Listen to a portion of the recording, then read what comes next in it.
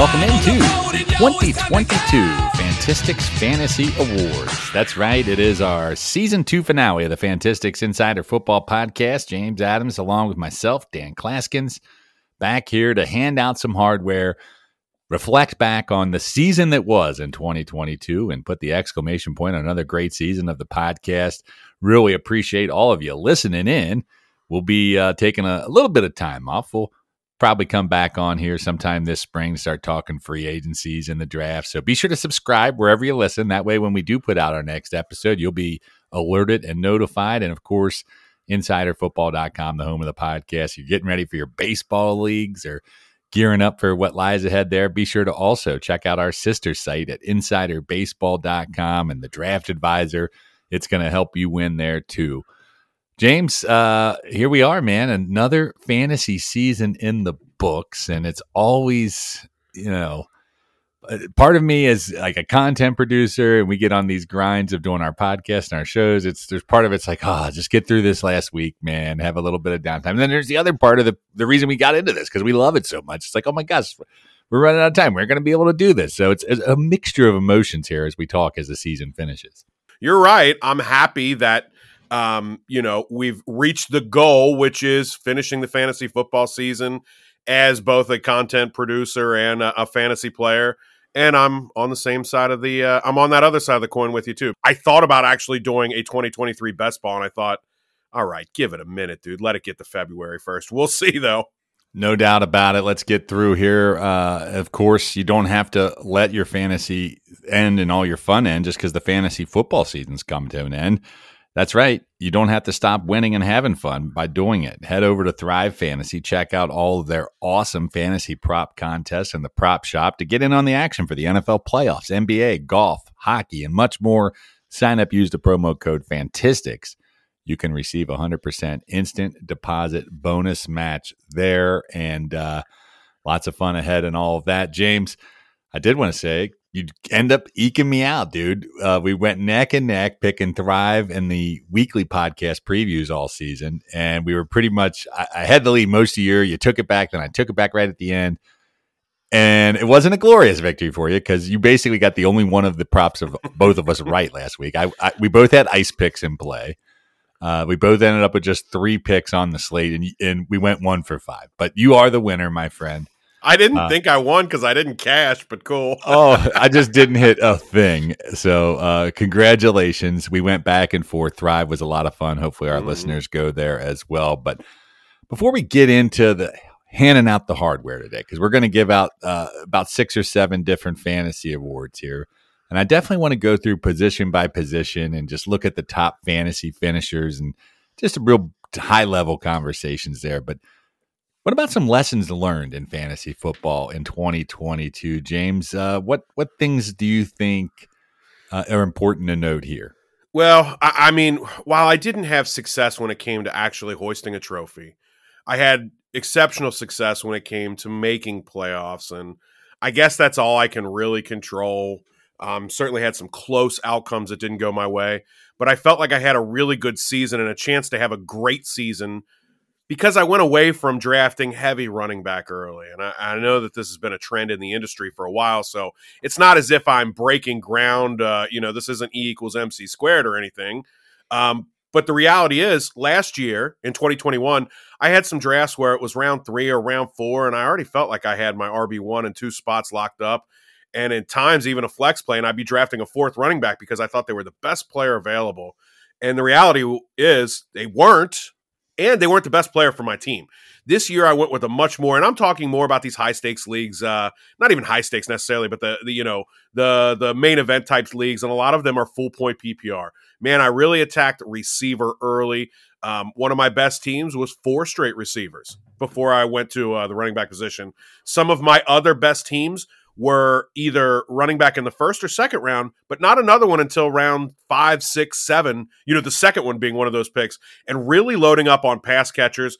It's a less volatile position in terms of injury. Sure, we saw some guys get hurt, even two of the top three. Cooper Kupp missed the end of the year, Jamar Chase part of the year, but he did come back, and Cooper Kupp could have come back had the season been a little bit longer and the Rams had something to play for. These injuries don't seem to be as devastating at that position too, so more stability at receiver, and frankly, not even in the health department, but more stability when you're talking about a week-to-week floor in PPR leagues. I mean, even in a bad week for my savior, Amon-Ra St. Brown, it was still 5 catches for 50 yards. That's 10 points. Nick Chubb has to get 100 yards, not score a touchdown, not catch a pass, which is 2 things he could do to get 10 points. Like, I just felt like it was a lot more stable. And then, of course, we've talked quarterback a little bit. The other lesson that I think I'll carry forward is having a player like Joe Burrow. And it was him for me because he was kind of falling off on draft day. When I say that, I mean he was quarterback 6 sometimes, and he was a little bit of a value. But having one of those stable quarterbacks, and it's really the same philosophy of how the receiving game, receivers have gained prominence because there's more passing yards. Well, that's the same, it's a correlation with the quarterbacks. And so I will certainly be willing to invest early on quarterback. I would say this, if there's a high-end quarterback available and it's between him and a running back too, I will be going quarterback. Yeah.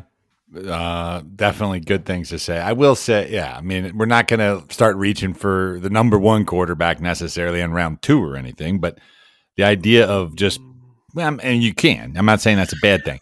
I haven't decided where's too early yet. The point is getting an upper level quarterback. I think we all would agree there's at least 4 I could think of I'd be fine with. You play your board. And that's, dude, I mean, I've been doing that for a while now, especially in these industry leagues when we get in with fellow other folks that are, host on the Sirius XM channel with us or work for other sites, because everybody just waits and waits and waits and waits.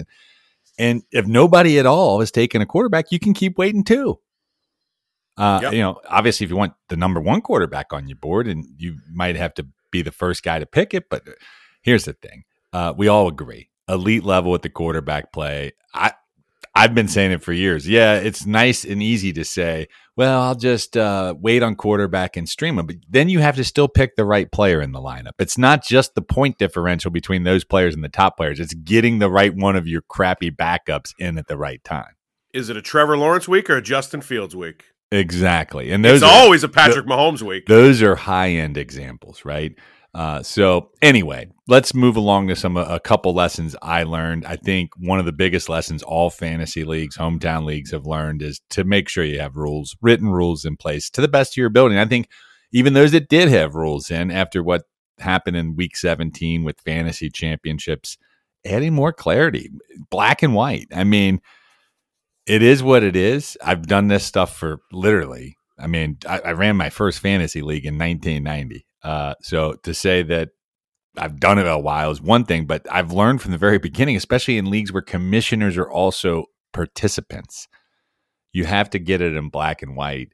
And in cases where the black and white don't cover it, then come up with what you can agree upon. Friendships are always more important in fantasy. Split the dang on money. If it's about a few dollars, if it's really an argument, it's one thing if you're talking about high stakes things and you've missed out on thousands and thousands and thousands of dollars because of this controversial thing. But if it's, we're talking about $100 difference or whatever it is between this and that. I don't know, James. I think that just come to an agreeable solution and move on. Yeah, it's not fair. Guess what? A lot of stuff in life isn't fair.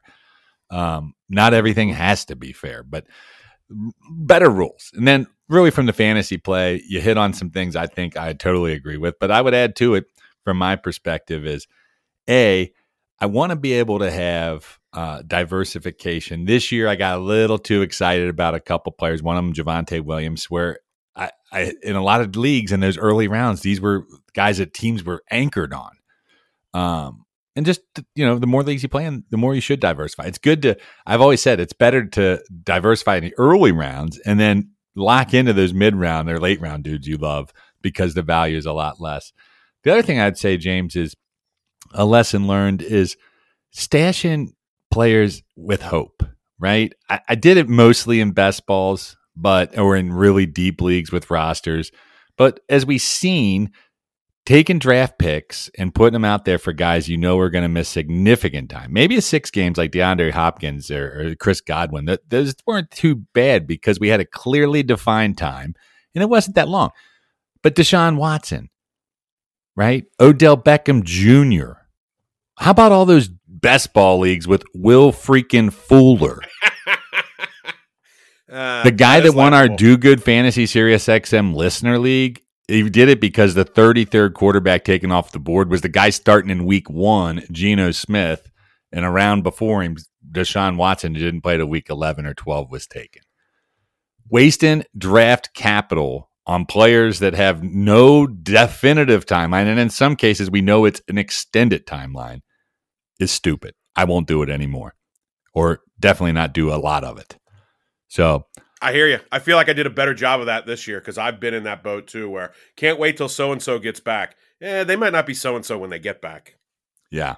So it all is circumstantial. Certainly, I didn't even do it in regular just season-long leagues with typical drafts, but you get in a league with, like Scott Fishbowl or, heck, even our KFFC teams, you can make cuts, right? I mean, it's a 20-man thing.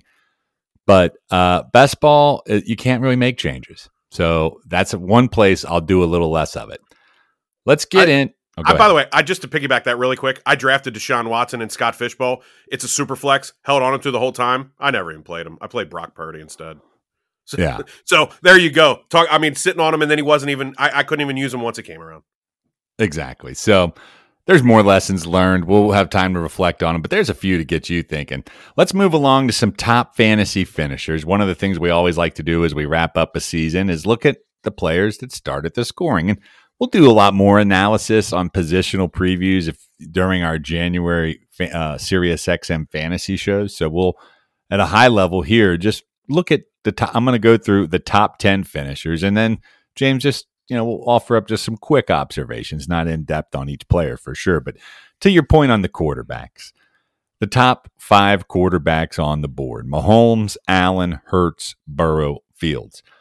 And in the case of all those guys, really, maybe with the exception of Fields, I feel like, even Hurts, it was a great season, a superb season, better than we even anticipated. But, dude, in August, he was still QB 5 or 6 off the board in every draft I was in. It wasn't like it was that big of a reach for him to finish as QB 3. And frankly, he would have finished ahead of that had he not missed a couple games. But it's really who made out the back half of that top 10 that I think is worth talking about here, James. Geno Smith, QB 6, Trevor Lawrence 7, Cousins 8, Daniel Jones 9, Jared Goff 10, Tom Brady and Justin Herbert 11 and 12, wrapping up your QB 1s. And again, this is just through weeks 1 through 17, which is what most fantasy seasons are. What do you think is the most interesting part or even biggest shock or surprise of what you see there in that back half? Oh, I don't know that Justin Herbert's 12 and he's not higher up given the fact that he was hurt but never really missed time. Of course, he had injury all around him in major ways. So maybe the fact that Justin Herbert finishes all the way at 12. Maybe it's the fact that Jared Goff and Daniel Jones make up 9 and 10, 2 players that I don't think anyone had inside their top 15, maybe not even inside their top 20. I like Jones because he had a little upside with his legs, and boy, he had no receiving help either. But I think the surprising part is, and I'm leaving out Geno Smith, who's in the back half of that top 10, like he's just surprising it overall. But I think when I put all those names together and I ramble about what's surprising, what it tells me is it's kind of, maybe it's confirmation bias on my own end. It tells me load up on one of those early guys, but then once you get to that second half of QB1, man, they're all the same. And it also tells me that I'm going to be weary of guys that are run-first quarterbacks. I know it doesn't happen every year, but we see Lamar hurt again. We see Kyler Murray hurt and is going to miss. But you got Allen and Hurts and Fields, 3 of the top 5. So. But I will tell you this. Hurts was hurt when it mattered the most. And even Mahomes and Burrow, we don't consider them running quarterbacks, but they're extremely mobile. And Justin Fields really only gave you about 4 good weeks. Yeah. He's a very lopsided player. Well, maybe they actually get him some weapons next year. We'll see. And it's not his fault. We'll have a lot of time. I would say my final take before we move on to a different position here is when you talk about super flex strategies, right? It's easy for us to say in QB1 leagues, hey, yeah, we're going to get one of these top 5 guys. Those guys even go up higher in super flex leagues. But then it's like, all right, it's almost like you're talking about your running back hero strategy and a regular just one QB league. It's almost like a QB hero in a super flex is what this might suggest. I agree with you wholeheartedly. I've been thinking that myself. So time to tell on that. Let's move over to running backs here. Again, these are just first glances, not meant to be deep dives. We'll have plenty of time to start looking at that. And James, we're going to use half-point PPR scoring, I feel, for these next three positions, just so we're all clear here. The top 10 finishers, we'll just say do the top 12. These were your RB1s in fantasy football. Austin Eckler, nobody was surprised at number one. And seeing McCaffrey and Henry also there in the top 5 at 3 and 4, assuming these guys stay healthy, none of us shocked by that. Eckler, McCaffrey, Henry. I mean, if you ask people to rank their top 3 running backs coming into the season, chances are those guys would have been on a lot of lists. Josh Jacobs at RB2, Saquon Barkley at RB5, both surprises. Barkley's case that he came back so well, and in Jacobs' case, especially after they didn't even renew him, we didn't know what type of role we'd have in this Raiders offense, James, and I think that led a lot of fantasy managers to avoiding him. We saw his ADP drop by a full round from August 1st to August 31st in NFFC ADP. So I think part of it is like, it's hard to say what's going to happen, but we can't just buy into the preseason buzz on guys either all the time. No, in both fashions, right? Obviously in the negative fashion, as you talk about Josh Jacobs, but sometimes we all get caught up on the hype of certain players, and that's a little bit overblown as well. Yeah, I mean, I look at these running backs, and the first thing I think of, and it's something we always talk about with running back, is opportunity. I mean, you want to be on a good team that scores points if you're a running back, because touchdowns is a difference maker, but just getting the volume, and part of it is staying healthy, right? You can only get volume if you're a healthy player, but then also being given that volume. And I didn't know what the heck to think of Josh Jacobs. I had him on a bunch of teams, and mostly it was because I was fortunate enough to just go, hey, I need an RB2, or in some case an RB1, one case anyway. I need a running back here, and I see a path to, 20 touches a game. If I knew it was happening, he would have been higher up on everyone's board. But seeing that path to those touches, in particular at running back, can be so valuable. Yeah, I definitely think that is true in form. Wrapping up the rest of your RB1s, RB6, Nick Chubb, outside shot at the rushing title he had at the end of the season, but didn't quite get there. It was a little back and forth there. Cleveland, it was just an odd year, the way the team switched quarterbacks and everything, but Chubb remains a stud. 7 through 12, though, Tony Pollard, RB7, Dalvin Cook, and Aaron Jones at 8 and 9, both of those guys as top 10 guys. Not a surprise there. And Cook did sort of get drafted in that spot. I know we're used to seeing him a little higher, but he pretty much delivered on where we projected him. Yeah. Pollard, a definite surprise, especially considering Ezekiel Elliott was also productive as a top 20 running back, but Pollard with those big weeks in the PPR. But James, RB10, a guy that sort of like Jacobs, none of us wanted to draft it. I got to admit, even in the best balls where I ended up with Miles Sanders, I wasn't really wanting Miles Sanders. It just got to be the point of the draft. It's like, all right, I'll take Miles Sanders. And here he was part of this awesome Philly rushing attack and finishing as RB10. Ramondre Stevenson, RB11, emerging as the guy in New England, I think. And Jamal Williams, he didn't get a lot. It fizzled out at times, but when you get 15 touchdowns, it still makes you an RB1, reminding that touchdowns and opportunities at the goal line still drives a ton of fantasy success when it comes to running backs. And when we're talking half-point PPR, much more a best ball conversation, but touchdown makers matter, and it was a best ball strategy for me. I was going to go, again, heavy receiver early, and running back, I was going to hopefully have one I could rely on, and then one, just fill in the blanks from a group of players, and going after touchdown volume. Had a lot of good best ball teams because of Jamal Williams, because of those touchdowns. I couldn't bank on it necessarily. It got to a point where we could bank on it week to week, where it just seemed like, oh my God, he's going to score every week. But looking after those guys with an end zone, nose for the end zone, man, they're great back end best ball picks like Jamal Williams was. Yeah, totally with you on that. And and there were other good running back performances and injuries. And like I said, we'll take deeper dives in all this. But let's go look at the wide receivers. Half-point PPR, our top 12, the wide receiver ones, as we say. Justin Jefferson, a guy that, frankly, like many in the industry, I had him ranked as my number one receiver. I wasn't quite expecting quite as many yards as it got, but I was hoping for more touchdowns too. So either way, finishes not just as the receiver here, but probably as a guy that could be argued in some formats as number one overall heading into 2023. Tyreek Hill, Devontae Adams, A.J. Brown, Stephon Diggs rounding out the top five. And James, it's interesting. 3 of those 5 guys, new faces in new places. Maybe we were overthinking about the changing in landscape with some of them. Yeah, I mean, Tyreek Hill and Devontae Adams both stayed inside my top 10 at receiver the entire time. So I don't know that they got moved around. It was Tyreek Hill was the one player, and he lost. He went from a great quarterback to a quarterback who had some great moments but wasn't great. Tyreek Hill, maybe, I don't know if he's quarterback proof, but you can get him the ball in space and he can make things happen. So yeah, you're right about that. I mean, but I still think that those two, A.J. Brown was the one guy that wasn't high in my ranking, as opposed to the other two who I did still stay pretty consistent with and had a decent share market on either. Yeah.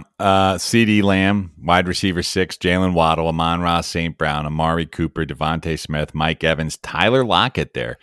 And, we're looking at different of these guys. I mean, Amon-Ra St. Brown, we didn't know, what it was going to look like with everybody healthy. He had put up those big numbers as like the target funnel, but we saw that continued. Amari Cooper, a lot of baggage around him, and he was inconsistent, James. There was weeks where he didn't have it, but he had some big games. I think he remains a guy that's viable. But it was nice to see some secondary receivers, players, like Devontae Smith, the Eagles with 2 top 10 players here.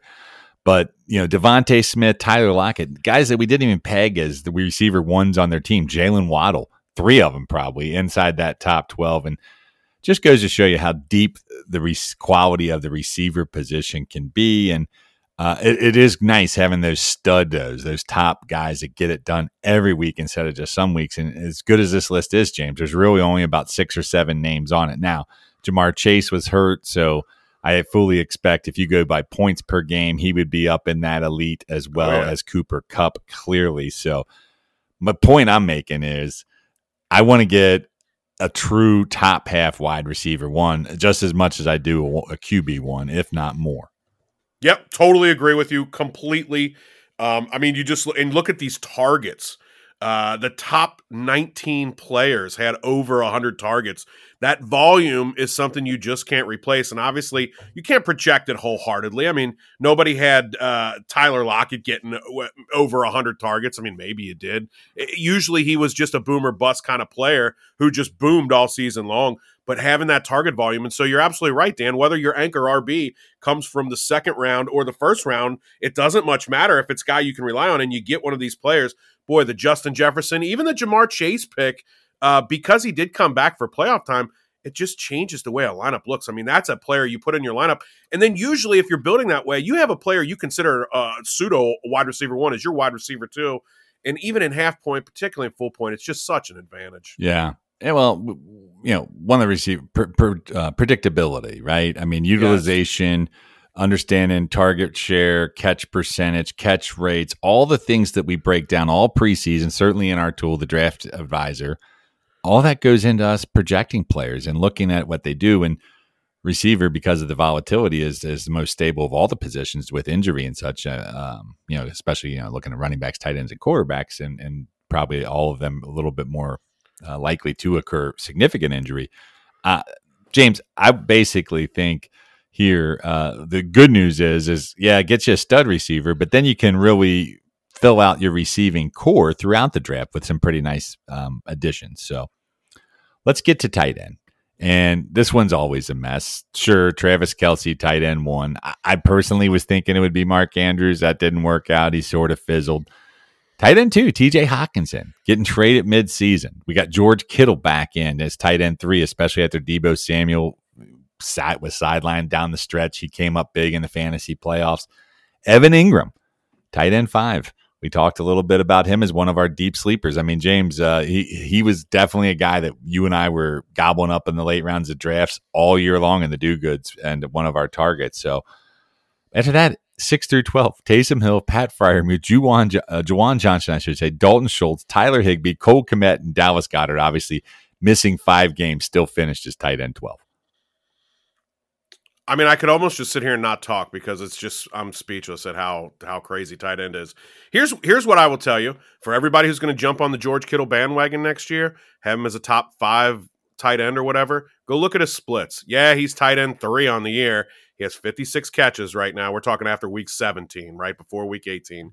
He has 56 catches, 736 yards, 9 touchdowns. He had a couple of massive weeks. He did a typical George Kittle once again. I won't have any shares of him outside of best ball because he is non-factor week in, week out from a fantasy perspective. He's a great NFL player. They're two different things. But from a fantasy perspective, he's going to have an overhyped value again in drafts next year because he's going to finish tight end 3. But go tell me how many weeks he finished inside the top 10 at tight end. It's not a good number. Yeah, it's a mess. But again, we'll have plenty of time all off season to dive into those positions, and we certainly will hear as we get back on in the podcast in the spring. And James, we're going to end this episode by looking at the fantasy awards. We each get to hand out our version of these awards. We'll start with the biggest. We'll start with fantasy MVP, the most valuable player in fantasy, and it's a loose meaning in how we define it, but who are you giving the hardware to? I'm going to Josh Jacobs. Certainly, we just talked tight end. Travis Kelce's in the mix, and there are other players that are in the mix. But Josh Jacobs, I mean, you want to talk about value. Josh Jacobs was drafted way later than most other people that are considered for this award. He was a 5th, 6th round pick, maybe even 7th in some places, and was a lock it, don't even think about it in your lineup player. And I understand you get that from some other players, a few receivers and obviously Travis Kelce and a few quarterbacks too, but none were drafted as low versus the rest of their players. We're looking at the MVP a little differently. You're looking at the best value draft pick, perhaps. I would argue that would be Josh Jacobs. Jacobs carried a few of my teams. I'm taking it beyond draft day, and I'm just taking it apart. Who's the guy I want in my lineup first if I could pick right now any week? And for me, the answer is simple. It's Justin Jefferson. Not only was he the most valuable fantasy asset to have on any team this year, regardless of his draft capital, it was the consistency. And yeah, it came up short at the end, and that's unfortunate. But that was literally one of the only weeks it did. You look at, for me, when I'm looking at the MVP award in fantasy, I'm looking at points per game, right? How many points per game in the position? And I know we've been talking a lot of half-point PPR, but looking at just the PPR league, points per game, and factoring in, regardless of the number of games, he was a full point ahead, 1.2 points ahead per game than number 2, Tyreek Hill, 2 full points ahead of number 3 on the list, 3 points ahead of number 4, Stephon Diggs, and literally by the time you get down to your guys like Amon-Ra St. Brown and CD Lamb, Justin Jefferson's putting up almost a touchdown more a game. And that's how you win games. Counting on those points. There's no doubt in my mind the number one most lock-in pick I would take if I could set my lineup every week. Who's in it? It's Justin Jefferson. Let's go for fantasy bust of the year. And I'm guessing, James, it's interesting here, if you played in draft spot off determining this as much as well. So I'm trying not to give just the same answer you give every time. I think you probably have the appropriate answer. I'm just going to go with Russell Wilson. Mark Andrews has a chance to be in that mix. He still was decent at times, but down the stretch he was bad. But boy, Russell Wilson down the stretch, Dan. Okay, if you played him in week 17, he was good because he had 2 rushing touchdowns. But from week 11 to week 16, he had 1 week above 11 points. Oh, but you probably weren't playing in week 11 through 16 for anything that mattered if you had Russell Wilson on your team, because he only cracked 20 points once before we got to that point in the season, and that was in week 4 against Vegas. And you know what else you could say about him, where maybe he is the runaway winner here, is when you factor in the other ripple effect ahead to other fantasy players. Yeah. Cortland Sutton, Jerry Jeudy, and others that we were counting on. So a bust. He's a bigger NFL bust than fantasy bust, I think. And the only reason I say that is because most fantasy managers didn't give up 3 first-round picks to acquire him. Good Lord. Boy, I mean, look how good Seattle looks, man. Pete Carroll all of a sudden Boy, he just became like a great coach this year, didn't he? Oh, man. I think the runaway fantasy bust of the year, Jonathan Taylor. And yeah, he was a little hurt and missed some games, especially at the end. But even when he was healthy, James, it just wasn't himself. This team, they need to get a quarterback. This is ridiculous. I mean, how many times can you keep a revolving door? Phillip Rivers, Carson Wentz, Matt Ryan. The Colts are the place quarterbacks go instead of doing what they should have and retiring. It's purgatory. It's the step before you cross into the afterlife. And the thing is, as bad as it was, and I usually wouldn't put a fantasy bust with a guy that missed time, but in the case of Jonathan Taylor, the number 1 overall pick in nearly every fantasy league in America, he only broke 20 fantasy points twice, James. Twice. He had 5 games where he didn't even reach double digits. That is a bust to me. Let's get into some more fun things to talk about. And our comeback player of the year, and I'll go first here with Barkley.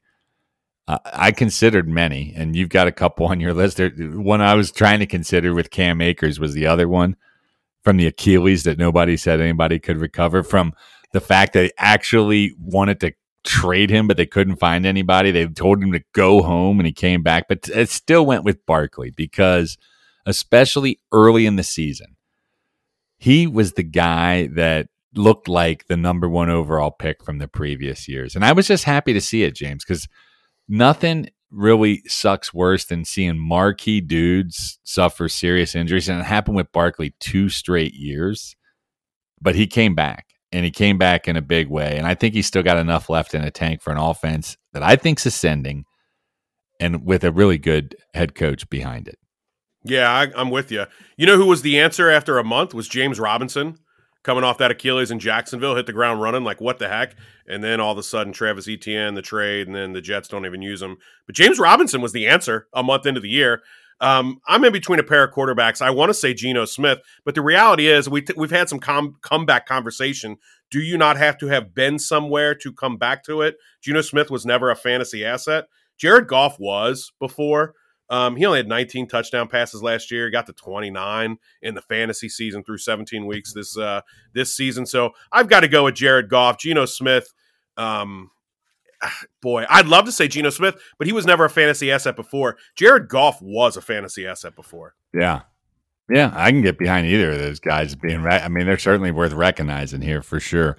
Let's talk waiver wire pickup and Jerick McKinnon, a guy that I know we talked about on the show here, the podcast. I mean, I know you were drafting him. You talked me into drafting him. But James, I mean, goodness, in PPR leagues, whatever we thought might happen, and a lot of it had to do with receivers dropping like flies, right? Mm-hmm. I mean, we saw so many injuries there in Kansas City, and it sort of forced the situation. That and Isaiah Pacheco taking over, but not being a real pass down back, and Edwards-Helaire going on. Whatever it was, it worked because 5 straight weeks of the year of PPR points, the end of the season's weeks 13 through 17, and that included 2 days over 30 points, 22.6 PPR points in the fantasy championship, 8 touchdowns in that span. Jerick McKinnon, is 30 years old, so it's probably just this one little run here. I'm not knowing what it's going to look like in 2023, but in most cases, James, he was scooped off the waiver wire, and maybe in places where, in like a lot of leagues I drafted him in, I didn't even have the ability to hold on to him with injuries and buys. So he might have been a mid-season waiver wire pick, a late-season waiver wire pick. Wherever you got him, you ended up with him. You were in good shape for the fantasy playoffs. Yeah, he was great down the playoff stretch run last year. Got back into the mix once Edwards-Helaire fell to the wayside, and it's been really good since. There's a couple guys I think that could be in the mix, but I'm just going to throw my answer as Zay Jones. It's pat myself on the back segment here. A player I was drafting, so he wasn't a waiver wire pickup for me, but he was certainly undrafted in a lot of leagues I wasn't a part of due to 115 targets, 78 catches through week 17. But listen to this stretch run right here. This is PPR points. This is not half point, but whatever. How about just these numbers? Starting in week 12, 11 for 145, Week 14, 8 for 77. Week 15, 6 for $109. Oh, he had 3 touchdowns in that week and a touchdown the week before. Zay Jones was massive at the end of the year, and so he's got to get my nod here. But Jerick McKinnon, a very worthy candidate as well. No doubt about it. Rookie of the year, I'm going Kenneth Walker. He's the odds-on maker here. But, James, this is the one I struggled the most on because there's a lot of players that no real rookie did it for the entirety of the season. But Walker, once he did finally get the chance, and especially after Rashad Penny's injury, is a big reason the Seattle Seahawks had such a great stretch run of the season that they did. He is the rookie of the year. There were a couple receivers that I put nominations on, but frankly, there wasn't one receiver that, quite frankly, outshines him. And the only person that has a chance to be the rookie of the year besides Kenneth Walker is Breece Hall. He's the rookie of the year. He just didn't get a chance to finish it. But, dude, he looked the part. The real deal. Will be interested to see where he goes in drafts next year based on, the injury prognosis. Yeah. Well said there. Breakout player of the year. Who you got? Did Amon-Ra St. Brown break out last year? Probably so. Probably so. Then I'm going Trevor Lawrence, who had a horrible situation a year ago.